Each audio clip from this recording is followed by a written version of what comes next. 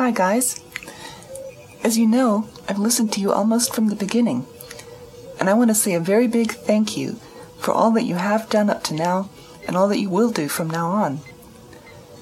You were my first Star Trek podcast, and you'll always have a very special place in my heart.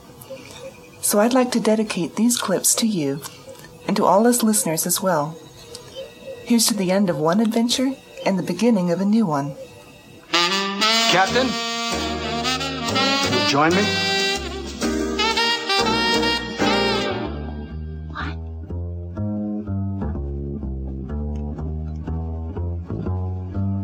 Out of the tree of life, I just picked me a plum. You came along and everything started to hum. Still, it's a real good bet. The best is yet to come.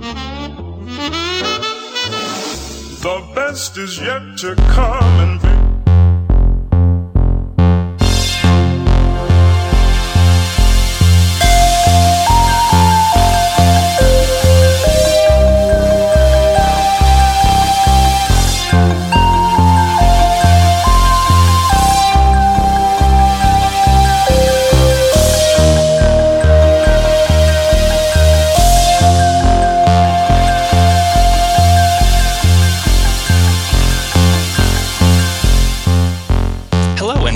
Trek Companion. This is episode 49. I'm your host, Brian Williams. I am Adam Caesar. I'm Stephen Embry. Today, we have a couple of awesome treats for you. You heard the first one. Thank you so much, Renee, for sending us kind of a DS9 tribute. That's what we opened with, and we are going to have one last look back at Deep Space Nine, where we kind of wrap up our final thoughts on it. But before we do that, we have a super special treat for you guys. We have an interview with Chris Crosscove. He was the camera operator and frequently director of photography for both the tail end of Next Generation as well as most of Deep Space Nine. And it's a real pleasure that we got a chance to talk with somebody who actually worked on the shows, and we thought it was kind of cool that it's kind of a transitional thing for us since we're going from DS9 into Next Gen. So that's what we're going to start with, and then we'll be going into our DS9 discussion. So here we go. Hello, Chris. Yes. Excellent. It's so great to finally connect here. I am Brian. Hi, Brian. How are you? Very good. Adam and Steve, you want to introduce yourselves? Yeah, hi, Chris. My name's Adam Caesar. I currently live in Chicago. We're kind of all over the place here tonight. This is Stephen Embry. I'm in Kansas City. Wow. All over the place. Yeah, we are. So, Chris, I don't know if you remember, but I worked on LeVar's movie Reach for Me a few years ago. That's how I met you. Right. Right. I was I was one of the assistant editors on that. Now, I remember LeVar always called you KK. So do you go by KK, or is that just a LeVar thing, or do you prefer Chris? I think the Star Trek days, that's when that started. Oh, okay. So speaking of Star Trek, it's a great thing for us to get to talk to you, since you worked on both Next Gen and DS9, and we just wrapped up 2 years of discussing all of DS9, and now we're going to be moving into Next Gen. So you started off as a camera op the last season of Next Gen, and then anytime the DP moved up to DP, moved up to director, you became the DP. Is that correct? Correct, right. And then you went into DS9's third season, and then you pretty much stayed all the way through to the end. So Trek was like a full-time gig for you for years, huh? Yeah, that never happens in this business at all. 2 years of Next Gen, which was just incredible. Those were probably my favorite 2 years, to tell you the truth. That cast was amazing. Whenever you had rehearsals on the bridge, it was a Broadway show. You couldn't get much work done because Brent would go off and do his thing, and Jonathan Frakes would get in there, and then of course LeVar, everybody. It was just amazing. Yeah, well, that's one of the things we wanted to ask about. We've always heard that the tone kind of on the set on those Next Gen versus DS9 sets was really different. It was. To be honest with you, I don't think I've ever, in 38, 39 years now, been on a set with the actors with that kind of atmosphere. It was truly amazing. And I'm still in touch with every one of them. We're still friends. Wow. So does that mean DS9 felt more like a job? DS9, I think, was just a darker show. So I think that just brought on that aura of a little darker. The sets were very gray. We never really went to a planet where you'd have sunlight coming in. It was always starfields and dark. And I think it was a more serious tone on that set than it was on Next Gen. Even when you think about the bridge on Next Gen, which is probably the thing we see the most often, it's really well lit. I mean, you see everything. It's very lit, right? Well, we lit that through muslin over the ceiling, and it had some plexiglass up there as well. So you're able to get a nice ambient light coming down from the top. But then we went with very large, soft sources, which help round things out. And then anytime we shot Michael Dorn in his what we call the turtle head, you get a little stronger top light, which would then accentuate those bumps that he had on that large forehead. So that gave a little more texture. How much of those lights, when we think of standing sets like the bridge, how much of those lights were, always the same, or did you have to change them often? Yeah. To light the set itself was pretty much flip of a switch. Unless you're going into red alert and you're going into power down, then it was a different setting on the dimmer boards and everything else. But to light the set, it was pretty much ready to go. Then you needed to know where the actors were going to be, and then make sure they looked good and had the proper backlights and things down on the effect makeup stuff. If you had Romulans, it was different for every kind of texture that Michael Westmore came up with, but. In general, the set was pretty much ready to go in normal mode. Was that when you look at TV today as compared to then? Obviously, it was very well lit. Was that more of a cost thing, or did you guys want to have more contrast or shadows, or was that just the production? They wanted it really well lit. What was the decision making going on there? Well, when Jonathan West, myself, came in there. They'd gone through a couple directors of photography prior and then had settled on Marvin Rush, and Marvin was doing a terrific job. And but there was a little different in styling. We definitely sculpted a little more. It wasn't quite as flat and full. Mm-hmm. The bridge, of course, was a very full set. But when you got into some of the other sets, we tried to give it some more contrast. And I look back on those days, and every once in a while, I guess the Star Trek's on every day, so you happen to flip the channel, and you go, oh. Memories. Oh, wow, look at that. I'm very proud of what we did. I think we did a nice job. I wish it was shot 16:9 instead of 4:3. I think it would have looked more like a movie, but I think we did some pretty good stuff on that show. And then Deep Space Nine was a much darker show. Much darker. Were you guys shooting 16 or 35 on Next Gen? That was 35 millimeter film. Wow. Panavision cameras. The good old days. The last film movie I did was last year with Nicole Kidman. I mean, you just don't do them that often anymore. It's always digital. Even features? Yeah, a lot of the features. Avengers, what was that? Last year was Alexa. The last 3 features I've done have been Alexa, and then I actually had my first Red Epic experience. And then the one before that was film. So it's primarily, it seems to be digital nowadays. Are you happy with the way digital's come along, the technology and the different things that you can do with it, or do you? I think the workflow is fantastic. That's certainly leaps and bounds from what it was. But I have to be honest. I think digital photography has brought a whole new realm of photographers in. I don't think you have to know as much as you did in the film days. And I really feel it's a little flatter. They're coming a long way. The Alexa's fantastic. It's probably the closest I've seen to film. But I think you had a better palette before with film, that your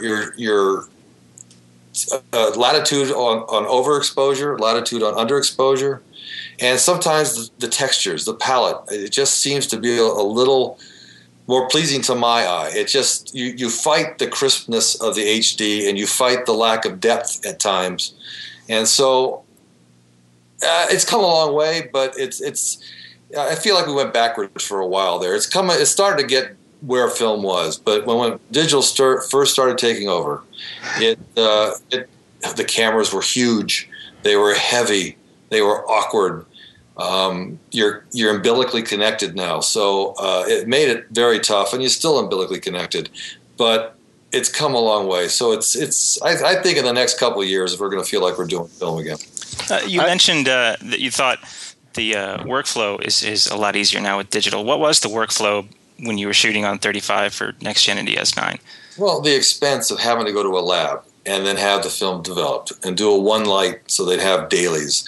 And then you're going to have to take that and then make a digital copy so that it can go into the Avid, and then you're looking at the Avid quality, which was not good. It was very compressed. And so you had all those extra steps. And now that it's just coming out in a digital format, there's no processing. There's no having to transfer over. I don't even think they're using tapes anymore. So it's a much simpler process. You did more than one pat. You did a one light just for dailies, and then you would go back after it was cut and do another transfer? Sure. Oh, yeah. Sometimes we would. How much were you involved in getting to see, especially the whole cam department in getting to see it? Were you guys involved in color and everything, or was it just production? No, we would get involved with color, but then what happens on TV series is that you're going to get bogged down, especially on those shows with all the makeup. You ended up working 14, 15, 16, 17 hours a day. So to be able to get away, sometimes you try to run over at lunch. You'd go in before your call in the morning or go after work.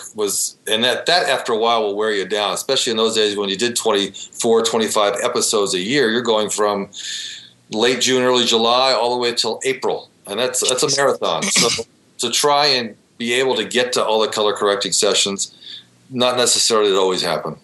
I was looking at the list of the times that you moved up to TP, and I don't know if it was just coincidence, but it seemed like a lot of those episodes were the times that you guys, like on DS9, were the times that you guys went out on location, and Take Me Out to the Hall Suite, for example. All right. How different was that compared to shooting on the lot in the studio? Well, I think everybody enjoyed it. We got outside for a change because you can have light deprivation after a while, especially on Deep Space Nine with dark gray sets and low lights and contrasty.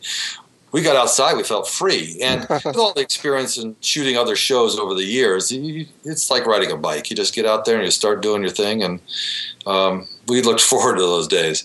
And it's interesting because I don't know what your reference is on how many shows I shot, but there was plenty of shows that I shot that I didn't get credit for as well because either Jonathan was sick or we would do some double ups. So it was interesting to see how many credits you got, and then all of a sudden, I think one of them was up for an Emmy, and John looked at me like, I think that was it was hard to keep track. It's a team effort, and John and I always worked as a team. It was those were really fun days because there was 4 sets of eyes on the set, not just 2, and it was quite enjoyable.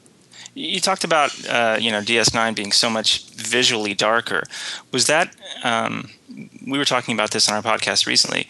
Was that a trend, do you think, of television? Did you see that going on in everything else, or was that just what was right for DS9? Because clearly, Next Gen's brighter, DS9's grittier, it's darker. You think that was a Star Trek thing, or was it everything? It was actually a choice that was consciously made to make it darker and grittier. They were not as pristine a ship as the Enterprise was. And I think that the characters and the places that they traveled, it was a darker, a little seedier environment than I think the pristine world of the Enterprise was. I definitely wanted to ask you about, I don't know if you've followed all the Next Gen HD transfers. They're only on the first 2 or 3 seasons right now, but have you seen any of those? I have not, no. Let me ask you, did they change it to a 16:9 format by doing that? No, and that was one of the big kind of controversies. A lot of people really wanted, they've released the Blu-ray discs, and we know they're going to have other distribution channels in high def, and they're all just pillar box. There's black bars on the left and right. But a lot of people talked about that you guys would shoot, you guys would shoot like a 16:9 ratio, but you never had the intention of using those sides of the screen. So they said there's always like, booms and things over there, so they couldn't be used. Was that true? Is that what you actually shot? We did have the dual ground glasses for quite a while. I don't know when we started. I think it might have still been next gen when that started. So you've got a 16:9 format, then you got the 4:3 in the middle. But here's the problem with that. In those older days, they're the 90s, there was no common top line. So you have to make a choice, one or the other. And so it was always protect 4:3. If you had to give up something, give up 16:9. Now, unfortunately, the headroom, as I recall, was never the same. So if 4:3, I believe, poked up a little higher than the 16:9. So you're not going to want to give everybody a haircut all the time. So the 16:9, they probably would have had to slip the image to get the headroom correct. That would be an expense. And then, of course, if there's a C-stand, a microphone, a light in the shot in 16:9, which is the ones we gave up to keep moving forward, that could have been the issues as well. Yeah, I think they transfer when they're transferring right now for these high def masters. They're taking everything in the image, because I've seen samples of a 16:9 ratio and with clearly that center cut 4:3 area that is missing some top and bottom as well. It was frustrating because we all wanted to go to 16:9 when the televisions were coming into that format, and we had to forego kind of artsy shots and really some really nice compositions to have to sacrifice it for the 4:3. So there was many times that we battled that, and it was frustrating. I wish you could have just done it 16:9. As a matter of fact, I remember we went to Dailies one day, and they transferred them 16:9. And we saw on our Sony monitors at the time a letterbox version, so it's blacked out top and bottom. And I'm telling you, it just gave it so much more credibility and so much more magnitude. It's a shame it didn't go that way. Did you guys ever try and talk them into switching? We did, but I'm sure that the studio and the executive producers, on a monetary aspect of things, also dealing with the network, meetings that I'm not involved in, I'm sure that's what dictated what we were doing. It was not artistic. It was, I'm sure, more business sense than artistic sense. Yeah, especially for next gen, because I guess towards the end of Deep Space Nine is when you kind of started seeing the bigger TVs and that sort of thing. So right, that was the transition, right? Well, we're really blown away with the way these first couple seasons of Next Gen look in HD. I don't know if you guys use the same film stock like all throughout DS9 and stuff, but I'm wondering if you think DS9 would have the same fidelity. There's rumors that if Next Gen sells well enough, maybe they've got all the negative in some rock quarry or cave or whatever it is, that someday they might go and do the same thing. But of course, it's incredibly expensive what they're doing for Next Gen. Would it look the same, as good, better, worse? What do you think? Well, not seeing it now. Are you referring to the first two seasons of Next Gen? Yeah, they're doing the entire. They've committed to do the entire series, but all we've seen so far, they've released the first season, and we've seen a few images from the second season. Now, the lighting in those first two seasons, and I think if I remember correctly, their uniforms didn't really have a crew neck collar. It was a very low collar. That is going to have a definitely different look than if they continue on with Next Gen. I would say season 3, 4, maybe 5. And certainly 7, 8, if I'm correct on the years of that. There's going to be a completely different lighting style. So you're going to have a different look without a doubt. So if they go do Deep Space Nine, I can't imagine it not looking good. I think it's going to probably look like some features that are out there today that are done well. You wouldn't have shot it any differently if you'd known that someday they were going to transfer the negative to HD. I don't think so, because I'll be honest, on a technical note, it was imperative that the composition and your movement and the transitions on an operating standpoint were good. It was very critical whether the assistant was pulling focus well, and the lighting was well done. And so on a technical note, as I said earlier, I'm proud of those days, because if you really analyze it, strictly technically, it was really a well done show. So yes, it'll hold up on Blu-ray as well as anything shot today, I think. Yeah, I certainly hope they do DS9. You know, it's certainly our favorite show. I think a lot of Star Trek fans. There were great days on Deep Space Nine. I'll share one quick story. Armin Shimmerman, who played Quark, we had the big earthquake out here. What was it, 1994? And I happened to be the DP at that point, and I'm trapped in Santa Clarita where I lived, and I barely was able to get into the studio. Well, the story I've heard is that Armin was in the makeup chair at 4:30 in the morning, as he probably always was, because it's extensive makeup, and that's when the earthquake hit. And he had 2/3 of his Quark makeup put on already. He got up, rapidly went out to get his car because he wanted to get to his wife. And as he gets to Melrose and Gower, I believe it was, which is basically the corner of Paramount, the traffic lights are out. So he took it upon himself to get out and start directing traffic. Thinking the market, and he goes, "Here's this Ferengi directing traffic." He'd forgotten he had it on. He didn't want to get home. And the panic, not only from the earthquake and the chaos that was going on out here, now you've got the panic of looking at Ferengi traffic. That's awesome. Where were the iPhones back then to capture that? Oh, so in every news channel you can imagine. Well, thank you so much for taking the time to join us. Our listeners are gonna love it, and it's, like I said, it's great for us. Caesar and I especially, we work posts, so we're interested in all the tech stuff, and I know a lot of our listeners are. And thematically, it's awesome that you worked on both shows, and it's a great transition for us since we're going to be switching over to Next Gen. Terrific. All right. Well, thank you, Chris. All right, guys. Thank you.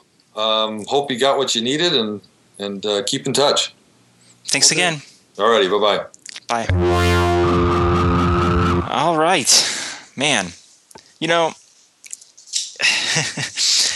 how many times in your life are you going to watch Deep Space Nine, the entire series? I don't know about you guys, but so I saw it obviously during its original airing, and then I watched the entire thing from start to finish as the DVDs came out, which I believe was in one calendar year. So that was like maybe every 5 or 6 weeks they would release a box set, something like that, over the course of a year. Mm-hmm. And then, of course, now we have watched it. And then, yes, over the years, my favorite episodes I have watched selectively, that one episode that I loved. Or I remember before the DVDs came out, I had some VHS that I would just watch certain episodes over and over, like Armageddon Game and The Visitor, stuff like that. But as far as watching the entire series start to finish, this was only the third time I've done it. And being not only a Star Trek nut, but specifically a DS9 nut, in that it's my favorite of my favorite show, Star Trek. I don't know how many times in my life I'm going to watch it start to finish. This was the third time.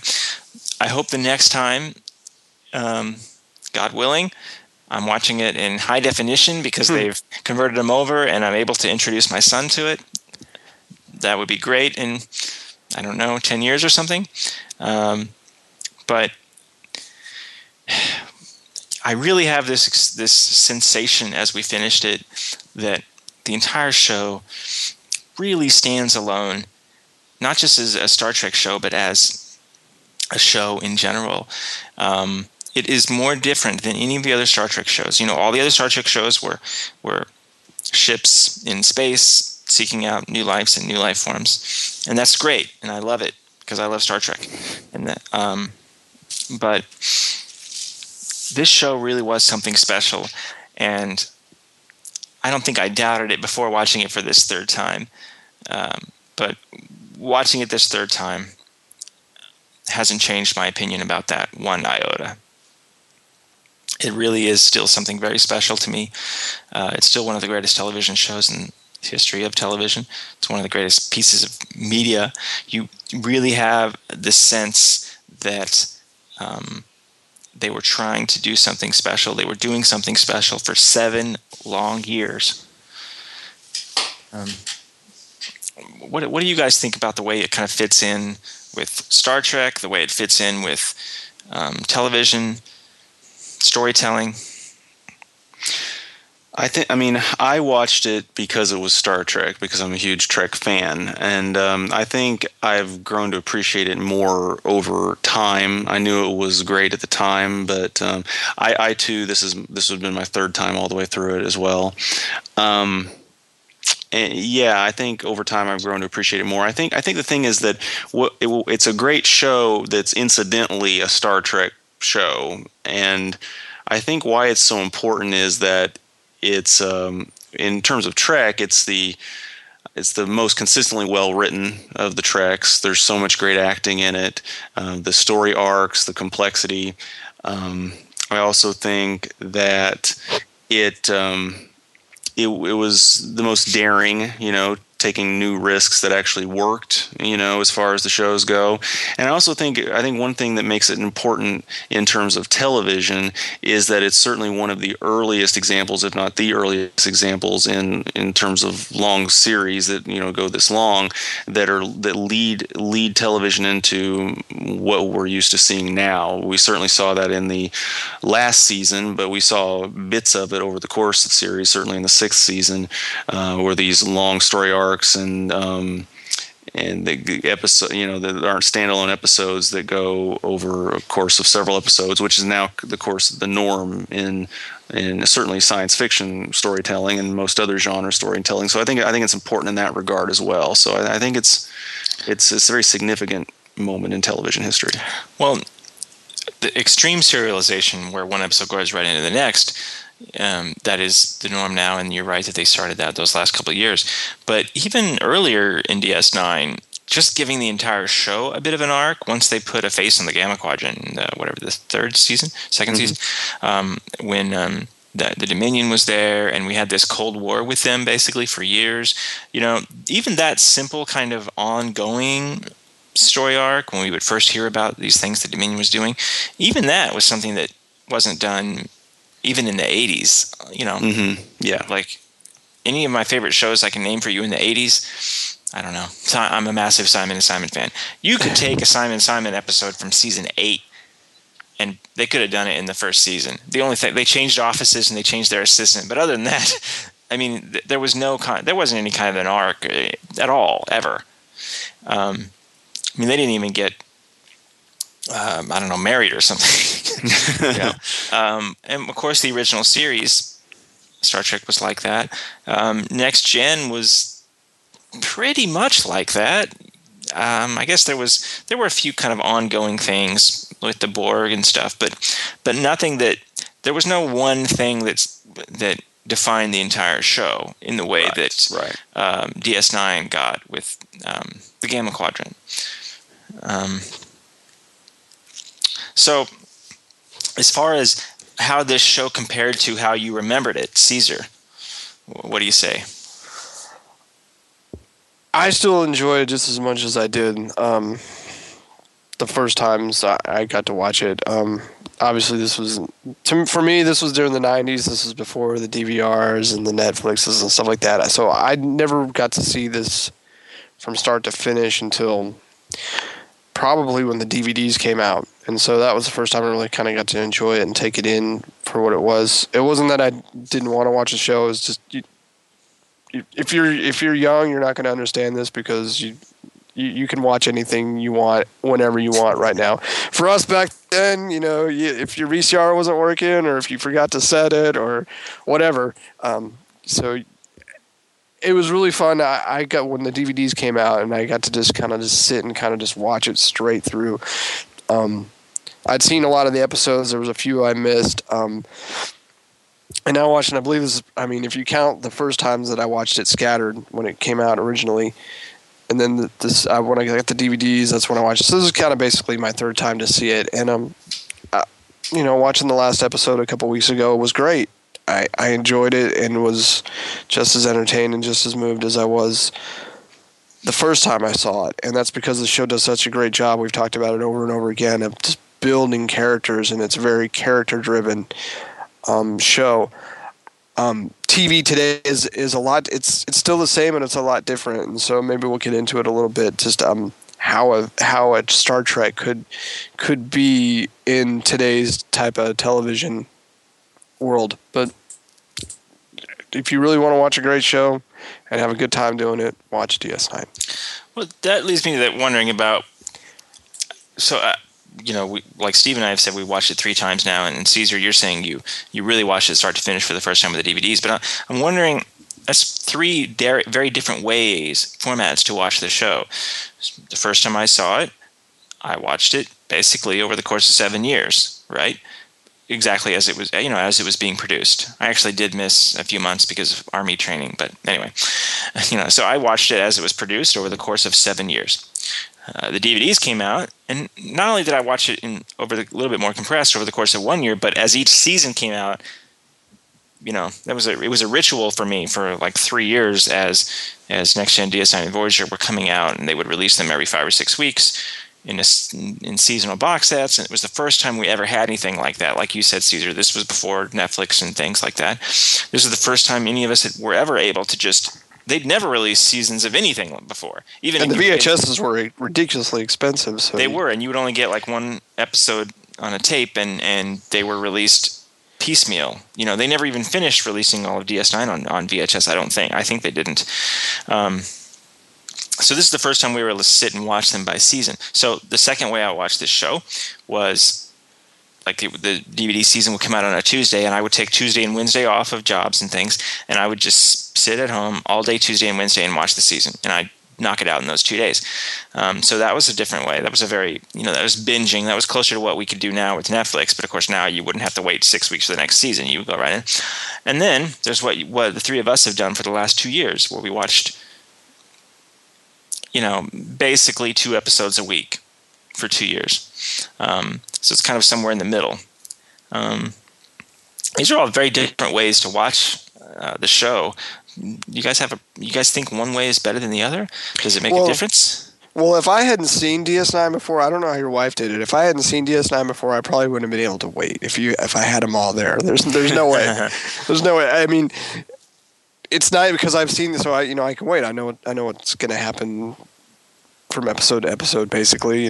So it's not like, I have to see what's going to happen next. But I'm like you said, when I first got all the DS9 sets, I watched them, bam, bam, bam, like just like you. I mean, it was binging, and I enjoy doing that with episodes from time to time, or TV series from time to time. It's just binging. It's you get it all in there because you kind of forget things here and there over the years.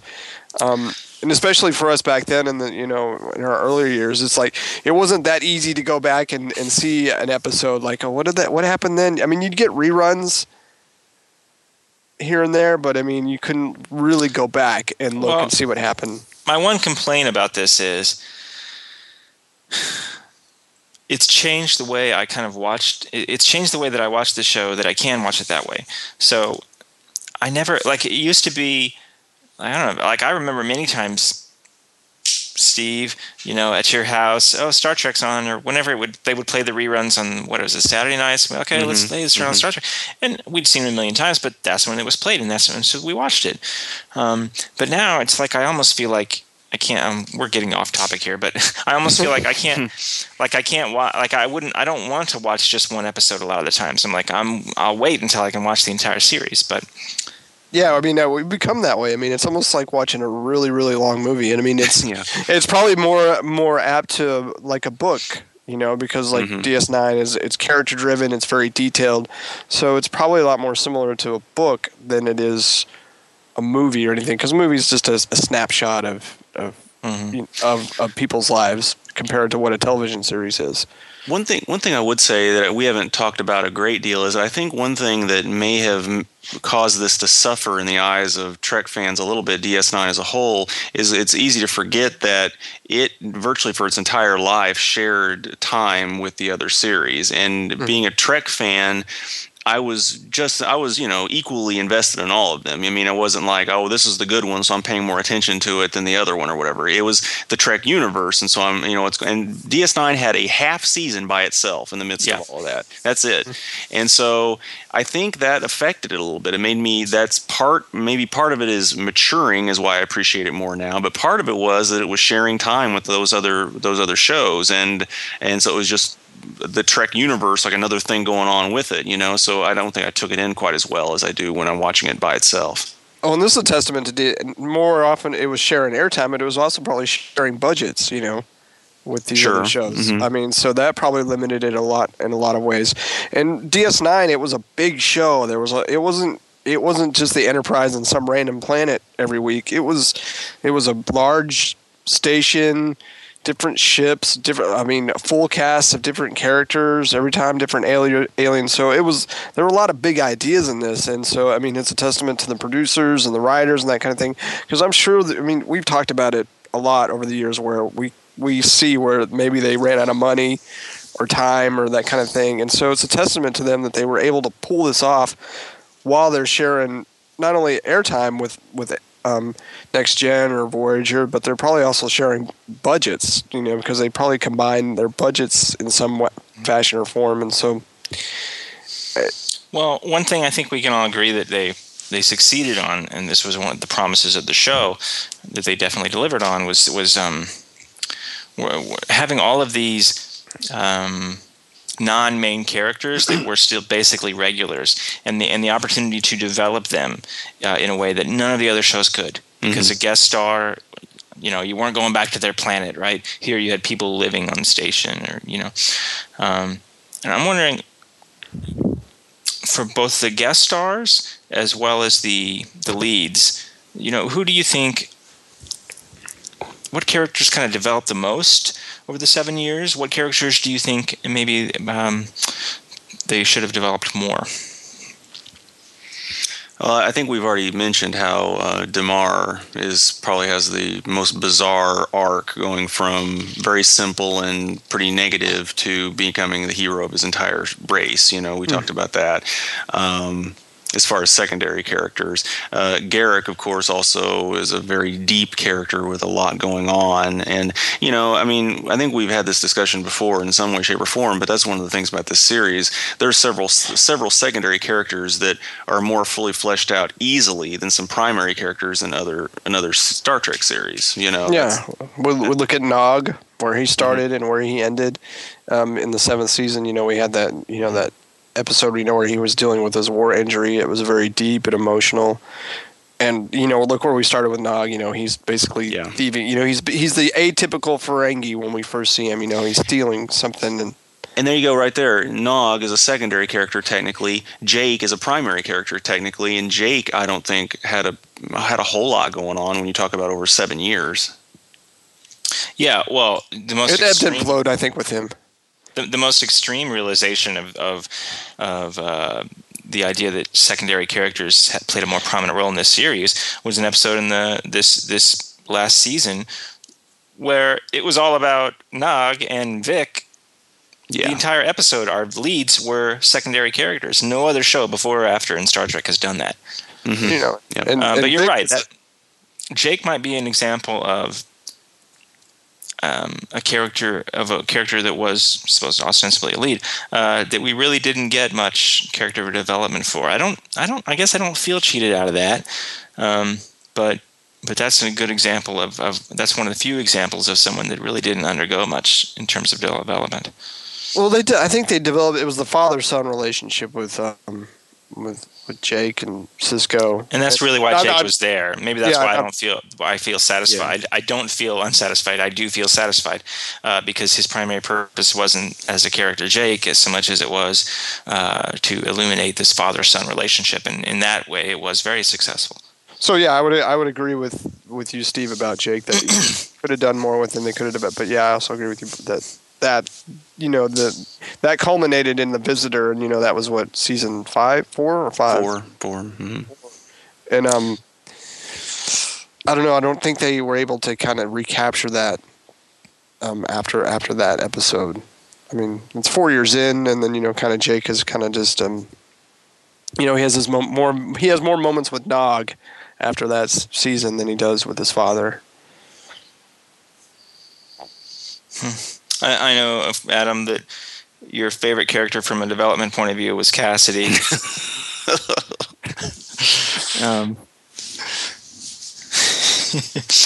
But I don't dislike Cassidy. I know you don't dislike her. I'm just joking about her development. And they tried there in the end there to kind of like they had some nice. I mean, watching the 7th season, there was some nice moments between Sisko and Cassidy where it actually kind of felt like they had feelings for each other. I just wish they would have gotten to that a lot sooner. The up until the 7th season, I felt like consistently maybe Odo had the most. He was the Spock character, the Doctor from Voyager, the Data from Next Gen. He was that character for a long time on this show, and especially once so much of it became about the Dominion and the Gamma Quadrant, and those were Odo's people. He had the most room to grow, and several of the seasons he felt like he was the most developed. And then maybe not so much this last season. The last season, I don't remember it feeling as different as it turned out to feel. I guess it makes sense because, dang near half the season is the final arc, which is very plot heavy. And then maybe a third of it were Ezri episodes, which didn't bother me this time. I loved her even more than I remembered. So that really only left a handful of episodes. So I guess my point is, season 7 felt less like any individual's year than any other, and because that's how we left the show. Before, it always felt like we were really talking about one or two characters, and after season 7, it didn't feel that way. I guess season 7 felt more like the other Star Trek series in that sense. Mm-hmm. That makes sense what you're saying. Yeah. And, by then everything was kind of fleshed out. We kind of knew everything that we were going to know about each of these characters by then. All the surprises were kind of out. If you think about it, we kind of we learned a little bit more and more about each character throughout the first 6. And and there wasn't any, they were all fleshed out except for Ezri. That was the new character. And that's why we needed all those episodes for her. Yeah. Yeah, we didn't really have a separate conversation just about season 7, but my one question for that would be, a couple of favorite episodes from this season for you guys from the 7th season. Just to name which ones you think were the best ones. Well, the finale, duh. And it's hard to separate many of those ones toward the end for sure, but definitely the finale. What do you think was the best of those Ezri episodes? The Worf stuff is good. Yeah.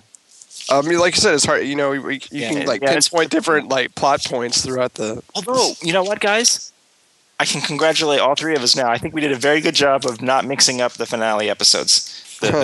Sorry, I really thought we would because we did in season 6. But anyway, so in a general sense about DS9, I think Caesar, you mentioned it, but Steve, how do you feel like the show was compared to? Because I know you've watched select episodes that are your favorites over the years, just like me. But also, just like me, this was only the 3rd time you've watched the entire show.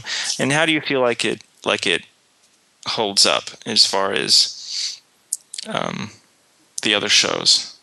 Well, and what you remembered it to be. Yeah, very well. I mean, rarely did I run across things that felt dated to me overall. I mean, there's the general sense of we know how episodic television is today versus how it was in the past, and that's going to make certain things in the past always feel, okay, this seems 90s or whatever. But I didn't get.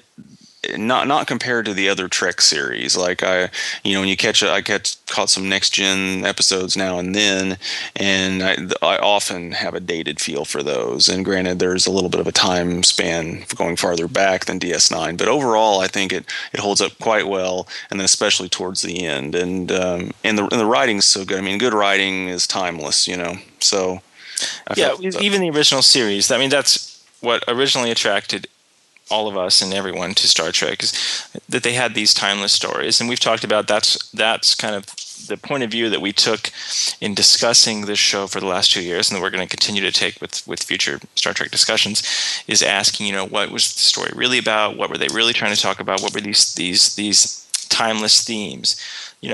And one of the many reasons that we selected Deep Space Nine to analyze in that way is that for me, with it being my favorite of the Star Trek shows, I think they were more consistently and frequently successful in that sense. There are more episodes that feel timeless because they were always thinking about the bigger picture. They were always thinking about these character questions that will be just as valid 50 years from now.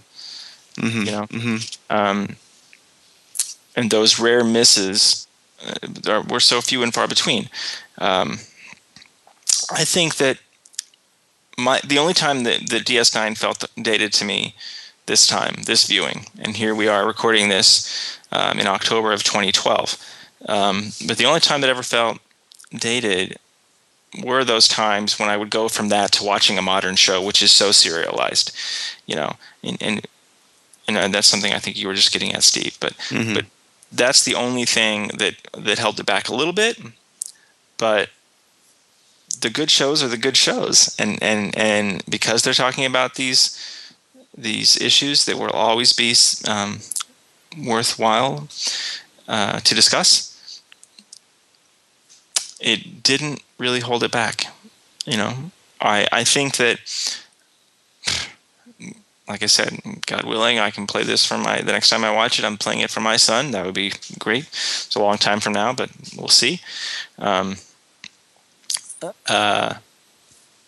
Especially if it's in HD, I think that he won't even notice that it's from the 90s. Although if it was SD, he would notice.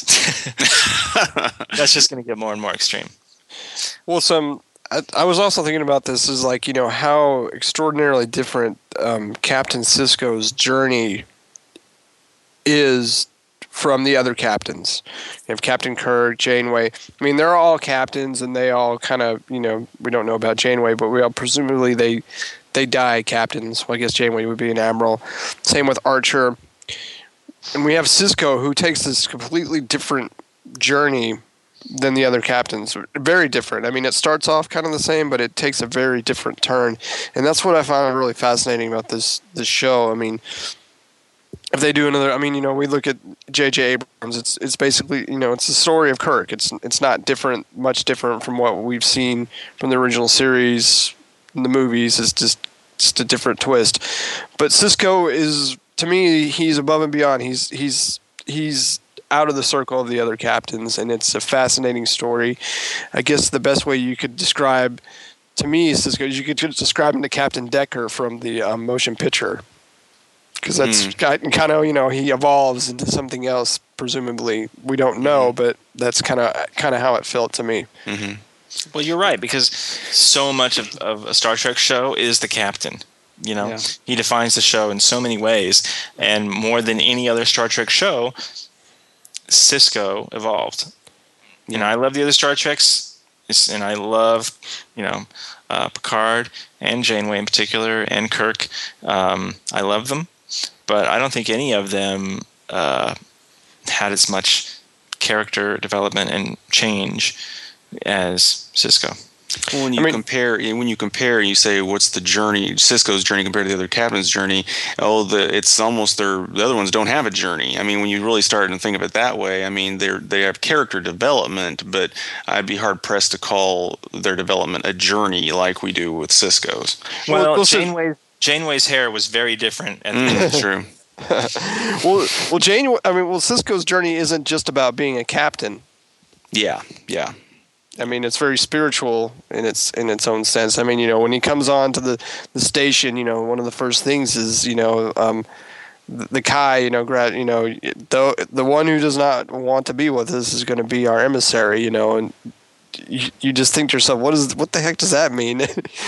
And that's the beginning of Sisko's spiritual journey that he struggles with basically the entire series up until maybe the last season or so. And and then at the very end it culminates into him evolving into something magical almost.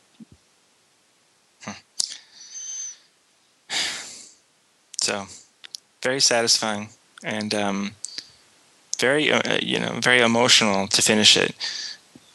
And I guess it's always going to be that way. And like I said, I definitely had a sense of, especially watching that last episode, just thinking about how many times in my life am I going to watch this. I mean, let's be honest, start to finish, maybe only a couple more times, and that's if I'm lucky to live a nice, long age. And it's hard to imagine it being more than, even if some crazy number, a few times, right? Mm-hmm. How do you think you'll watch it the next time? You think you'll do like the binge? Well, I don't know. Like I said, it's probably going to be, could be 10 years before I watch it again, start to finish. But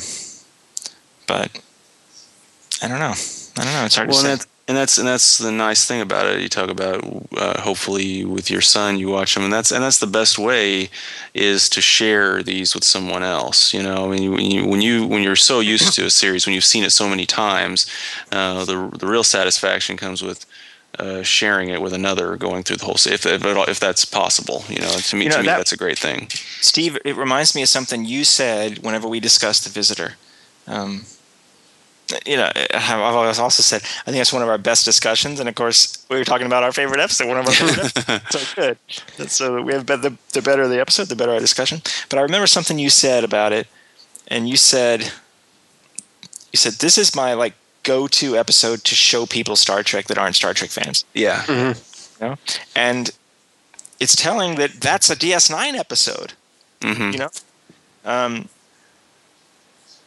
We're going to be starting a Next Gen soon, and my wife has watched all of DS9 with us, but she's not going to watch all of any of the other shows. She's not going to watch all of Next Gen. But I've told her, there are select episodes I want you to see. But for example, I was thinking about the first season. Well, I'm going to want her to see 1100, 1001. But I mean, that is a pretty Star Trek episode. I like it a lot, and that's why I wanted to see it. But it's not like, say, The Visitor, which you don't have to know diddly about sci-fi or Star Trek or even Deep Space Nine. Yeah. To be moved by the story of a father and his son. Mm-hmm. And just so that one episode, and it's not just that one, but that's a good example of why this entire show is so special to us. And I totally agree with you that we're always going to have this wonderful 7-year journey that we can experience again. But the most magical part, I think, is going to be sharing it with others. And I'm delighted that in the future there are going to be whole generations of people that are going to experience this. And that's, it's a great show whenever I didn't have anything to do with it. And I'm glad that my generation is bringing that to the future. And I mean, this is a very kind of aesthetic discussion, I suppose, but that's how great I think this show is, and it's completely held up 100%. And I thought it would, and in many ways it exceeded my expectations. I love it. So do you think there's any future with this storyline?